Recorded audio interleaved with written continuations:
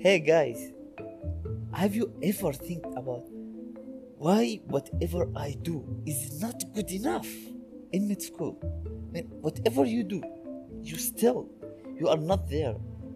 I mean, we used to be like very good student in high school. We are the elite, but still, whatever we do is not good enough. Well, I will share with you guys my experience in mid school and how I became an A student after being a C student for like nearly half of my time in mid school. And I hope you really enjoy it. I'm Medical Nerd and catch you next time.